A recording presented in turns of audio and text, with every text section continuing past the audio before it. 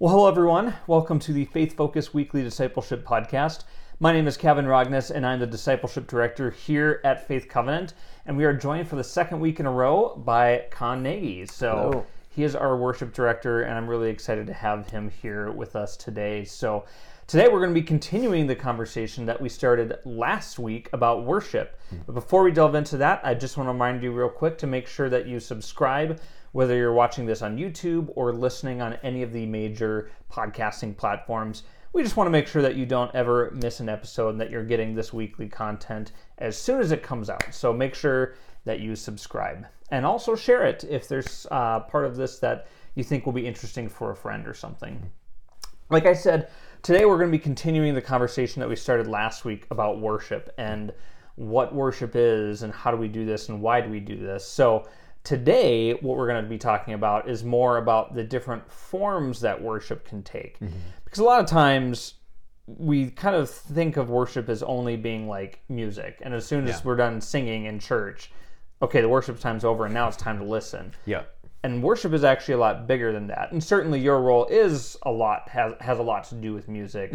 But worship is a lot more than that. So what forms does worship actually take? Like, what does worship actually look like? Yeah, for sure. I'm just kind of referencing the Covenant Book of Worship here. And I love this book is just an example of that. It's not just a book about music. It's a book about, more so like worship services and things like that.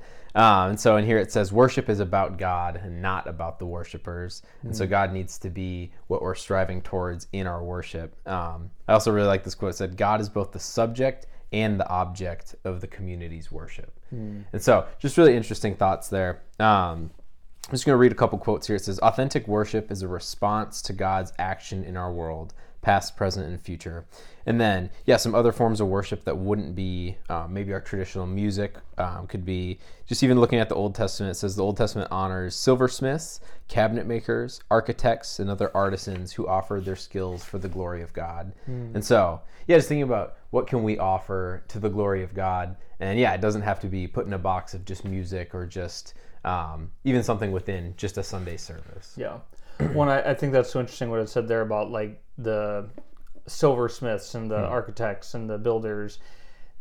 That's especially true in that era too, because they had to use like visual art and buildings to express God's word, because most of the people were illiterate, you know, so they didn't necessarily have the ability to just read a script, but if they saw something on a tapestry or a painting, that helped them understand God, and that was an expression of who God was. And that's always just so interesting to me to realize, okay, worship is way more than just music. And imagine if a tapestry or a painting wasn't done well. What is that image of God looking like to someone who might not know anything different? It's interesting. It says the Bible calls upon all Christians to use their talents for the common good in service rendered to God. So just a cool way of looking at that differently. And I love what you said about it's not just, worship time is over now. And it's more of a, just more to it than just that music portion. And so then worship then seems to be a really big holistic thing then So are there really any limits to what worship can be? That's a good question. Talking about things that can bring glory to God. I know if we look at John 4:23, talking about it says Jesus calls his followers to worship in spirit and in truth. And so that worship, I think of in spirit and in truth. Like, what's that mean? To me, it's saying like worship that comes from the heart and it's motivated by our love for God. And so I know. There's a guy in the cities here named Todd Marshall who has a ministry called Worship is Life. Okay. And that's kind of his whole thing. It's like worship is a lifestyle. And it doesn't stop. And so just an interesting take on it. It's so much more than just a little portion here or there. And there's so many different ways that we can worship the Lord through what we can give. You had another definition of what worship is too that encompassed a variety of different things. I think it was from one of the books that you had. Sure. But it talked about, I already forgot what it said earlier, but what was it? I think I was looking at, still in the Covenant Book of Worship here, Worship cannot be restrained to a certain location or a special season or ceremony. The fundamental setting for worship is the temple of the human soul, and the essential action of worship involves a response of the will, the mind, and the emotions of the worshiper. Yeah. And so I thought that was really interesting. I liked how they broke that down into it's a response in our mind, our will, and our emotions. Yeah. And I think there's a lot that goes into that that's really interesting, even back to me a little bit with, picking songs. We talked about that last week, and things that are accessible. How can we make songs that are, I don't want to say necessarily easy to sing, but maybe easy to catch on to, because we need a response. Yeah. Yeah. And part of what's interesting about all of this is then if you think about worship in these ways, then we can be worshiping God all day long. Yep. What does that look like? Yeah. I think that's the ultimate. Like, how do I worship God when I'm like getting ready and having breakfast and that sort of thing? Yeah. No, it's such a good thing. I think to me that's kind of like the goal, at least, right? Like that's what we can be striving towards. Prayer is a great way to worship the Lord, and I think I love music, and so sometimes it's nice to intentionally turn music off for me. And sometimes on my car ride to work or wherever I'm going, it'll just be, I'm going to take intentional time just to like think about what God's doing and praise Him and thank Him for that. I think that's a great way to worship. I love just going outside and seeing, wow, look at all these things that the Lord has done. And to me, it's just so cool to, even like, look at that tree, look at that bush, look at all these cars, all these things that God has orchestrated. And we get to worship the Lord through seeing. Yeah. When I think too, like, some people are really good with certain physical activities. So like, I like running, and sometimes that running is an expression of worship because I'm just like, this is what my body can do, and I'm grateful to be able to use my body for this way to like keep myself healthy, and like, it's getting me outside and just getting me, it gives, again, that just intentional time to just think about God and let myself kind of think on that altogether. And I also think of someone like Kevin Zanker, who's a person in our church. He runs with Team World Vision. He is a phenomenal runner. Like, he won 3 different marathons in this year for his age group. And for him, I know that running is absolutely an expression of worship, and he does it for God's glory. Whenever he has a really good run or a good race, he's always giving credit to God for it. And he's doing it for a good cause too. And like, to raise money for clean water, and he's just so focused on that. And so to me, that is one of the most poignant examples of like worship outside of music and outside of the walls of the church. As you're saying that, it made me think of Romans 12:1 says, "Therefore I urge you, brothers and sisters, in view of God's mercy, to offer your bodies as a living sacrifice, holy and pleasing to God." And I think that part would be great as is, but then it goes on and says, "This is your true and proper form of worship." And so that just backs up exactly what you said. Using our bodies as a form of worship. Which is kind of crazy to think about. We sometimes think of worship as just being like a thought process or like a communication process. Like, I'm going to communicate this to God. I'm going to think this about God. But sometimes it's very physical. Like, where do you place yourself physically? Do you put yourself in a body of other believers on a Sunday morning? It can take so many different forms. It's crazy. Well, I think even like what you just said, it's during COVID, it was such a hard thing to, we're worshiping from a distance, we're worshiping, through a screen, and it's still worship, but there's definitely a different component to it when you're either by yourself or with a small group compared to, for example, on a Sunday with hundreds of people in one place. Well, and then that kind of brings up the question too of what to you is the difference between like individual worship and corporate worship, because the Bible definitely has both individual and group worship. What's the value of each, and when is it time to do one or the other? I think for me, there's time for both, and that should be a goal, at least, to have that time of personal worship, or I'm by myself with God, or also in a large group. And I think at least for me as a worship leader, I think about my time on a Sunday morning isn't my only time of worshiping God. And I would encourage anybody, not just worship leaders, but anybody out there, if that's your only time where you're connecting or you think you're worshiping God is just a Sunday morning, I'd say that's not enough. Because I think I kind of talked about last week, you can't pour out a cup if you don't have anything in the cup. Right. And so if I'm empty, I can't pour out whatever other people need. And so, I think those large group gatherings are a great way to join in as a community, and kind of like what we talked about last year with this has been happening for thousands and thousands of years. And I think I don't want to be ignorant to it's just always been happening, so we should continue to do that. But, Right. I think just enjoying kind of the splendor of that. This is a thing that people who we believe the same things through the Bible and things about Jesus as people from completely different cultures and circumstances, and just how cool is that we can join together, for us on a Sunday morning as one body that's worshiping the triune God. Well, and part of what you just said too made me kind of realize that I think some of us maybe just need to rethink of things that we're already doing that can be worshipful. Sure. So you may have a very great regular habit of spending time in God's Word and spending time in prayer on a daily basis. That is worship. Yeah. And maybe you haven't maybe seen it as that, but it is. And likewise, you can see the worshipful things of, raising a family. Like, I am prioritizing this gift that God has given me and having children. I mean, not me, I'm just saying an example.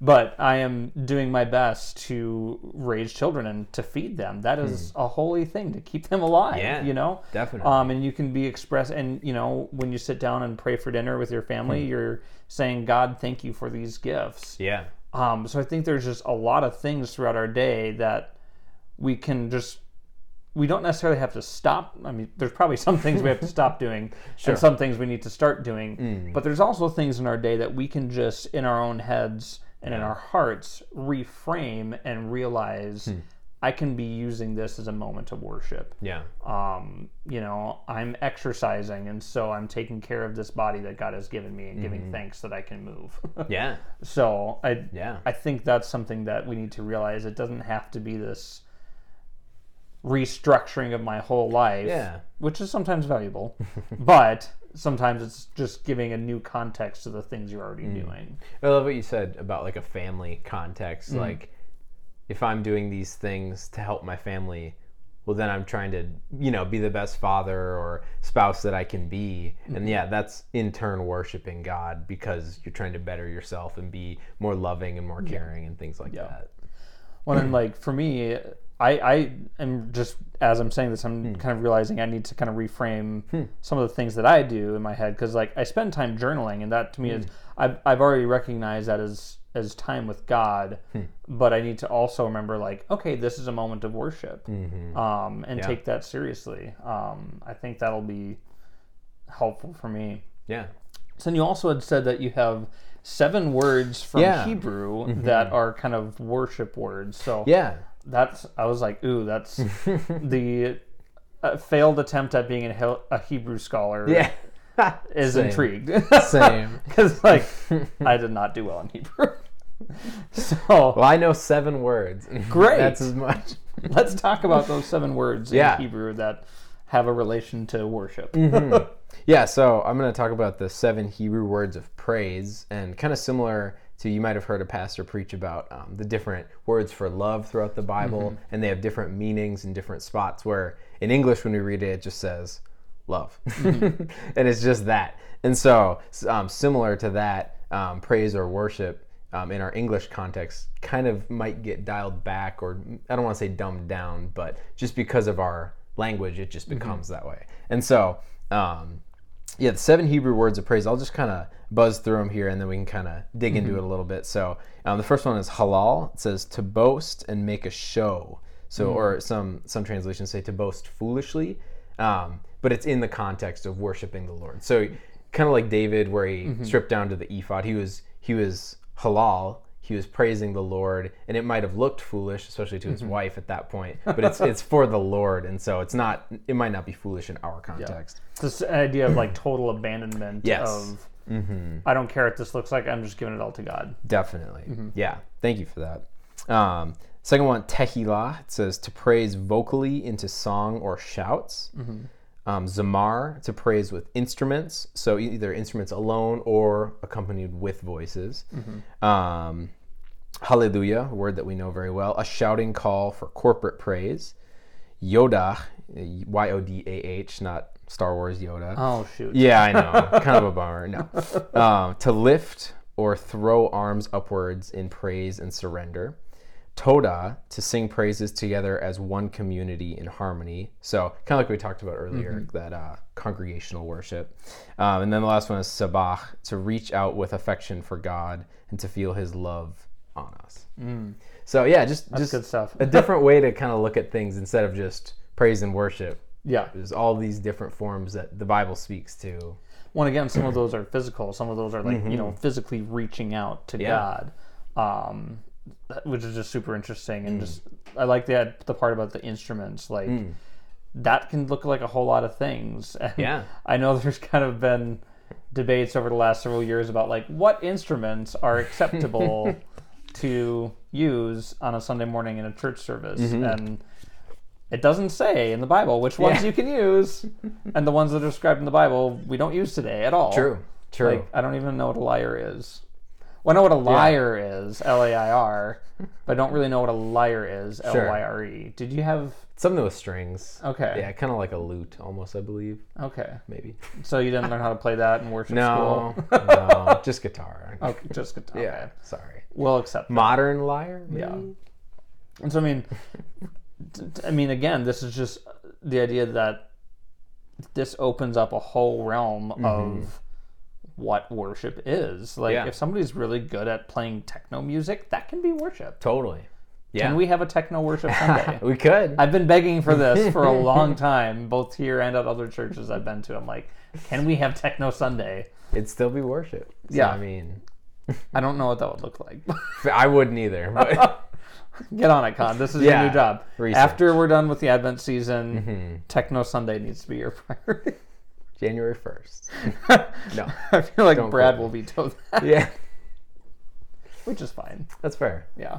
This is why I'm not in charge of worship. This is, I'm in charge of directing dancing in techno services. Sure. That could be, that could be one of these things. It could work. Yeah. Well, I kind of want to just go back to that idea of boasting. Yeah. What word was that again? With Halal. Halal. Because that's one that also shows up in the New Testament with Paul's writings, where he says, like, I will not boast in anything except God. Yeah. And it's kind of interesting because, like, in most contexts, we're told not to boast. Like, don't brag, don't do anything, don't... Except for when you're bragging about God. Yeah. Or anything like that. What to you, what does that mean in the context of worship? Yeah. I think, like... like I said earlier, I think of David initially, and then I love that New Testament connection. But I think of kind of like what you said, just not really caring what people might think, and just giving all that you have to God in that situation. When I learned about these words in college, and we actually did kind of like an experience with it with everyone in the class, and the teacher, there was music on, and he would just, all right, we're doing this, and then we'd all, do whatever the word was, and I think it was super cool just to like physically respond to these things. And I think kind of in our current context, a lot of it is, praise vocally, tehillah. Yeah, we do that. Praise with instruments, zamar. Okay, people on stage kind of do that. Then Yoda, to lift or throw your arms upward. Okay, maybe, kind of in between somewhere. But yeah, it's really cool. Yeah, to boast foolishly and to make a show of what you're doing for the Lord. Just super cool. And then hallelujah, shouting call. I remember when we did it in that class, we were just like shouting, and it was like, I'm kind of like quiet and like, kind of introverted. I'm like, I don't really want to shout. Like, it's weird, but I have to use my indoor voice. Yeah, it's like, this isn't right. But yeah, we're in a classroom. Like, yeah, it felt wrong at the time, but just a different way to praise God. Yeah. Yeah, it's a weird thing to just kind of let go of all your inhibitions, especially because like, a lot of times we've been raised in church to like behave, use your indoor voice, don't make don't draw attention, don't be distracting, stand there and Yeah, totally. yeah. Yeah, and I think one more I wanted to talk about, the last one, Sabah. It says to reach out with affection for God. And then this website, Share Faith, says to feel his love and his hold on us. And so they reference Psalm 63:3. It says, because your loving kindness is better than life, my lips shall praise you. So there's an interesting way to look at that. In English, it still just says praise, but my lips shall sabah you, maybe.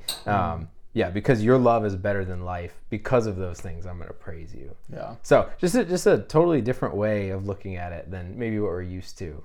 And yeah, kind of cool that there's 7 words. That's so many compared to maybe just praise. Yeah, yeah. English definitely has, well, and that's what's so important about knowing, even if you don't know the original languages, knowing about them is so helpful. And I'm glad that there are scholars who do have those proficiencies, because I don't. Because every language has its own nuances, and that's what's great about the Bible, is that it says, in the end, in Revelation, it says every tongue will, proclaim God's name. And so to me, that just says each language has its own words of it and ways of expressing things that gets towards worshiping God, and all together it's quite a beautiful expression, even if different languages have different nuances to it. The last thing that I was just kind of remembering as we were talking through this is, I know we did a sermon series a year ago maybe about worship. I think it was called The Worshiping Family. And kind of the working definition that Pastor Brad gave us for worship was ascribing ultimate value. And so anything in any way that any time or any way that we can ascribe ultimate value to God, that is worship. So again, that's throughout our day. That's, you wake up and you say, God, thank you for breakfast. Thank you that I have hot water to take a shower in that's not freezing. And, I mean, you can make anything worship. And that's really interesting. The flip side of that then, too, though, is that you can also easily worship anything else.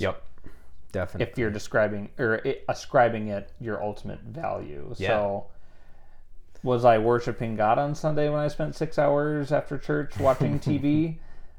Probably not. I mean, it was an entertaining TV show. It didn't lead me down a path of sin, but what was I really ascribing value to on that day? Yeah, I love that, ascribing value. And I sent this a picture of a book that I was reading earlier today to Pastor Brad, because I know he really liked U2.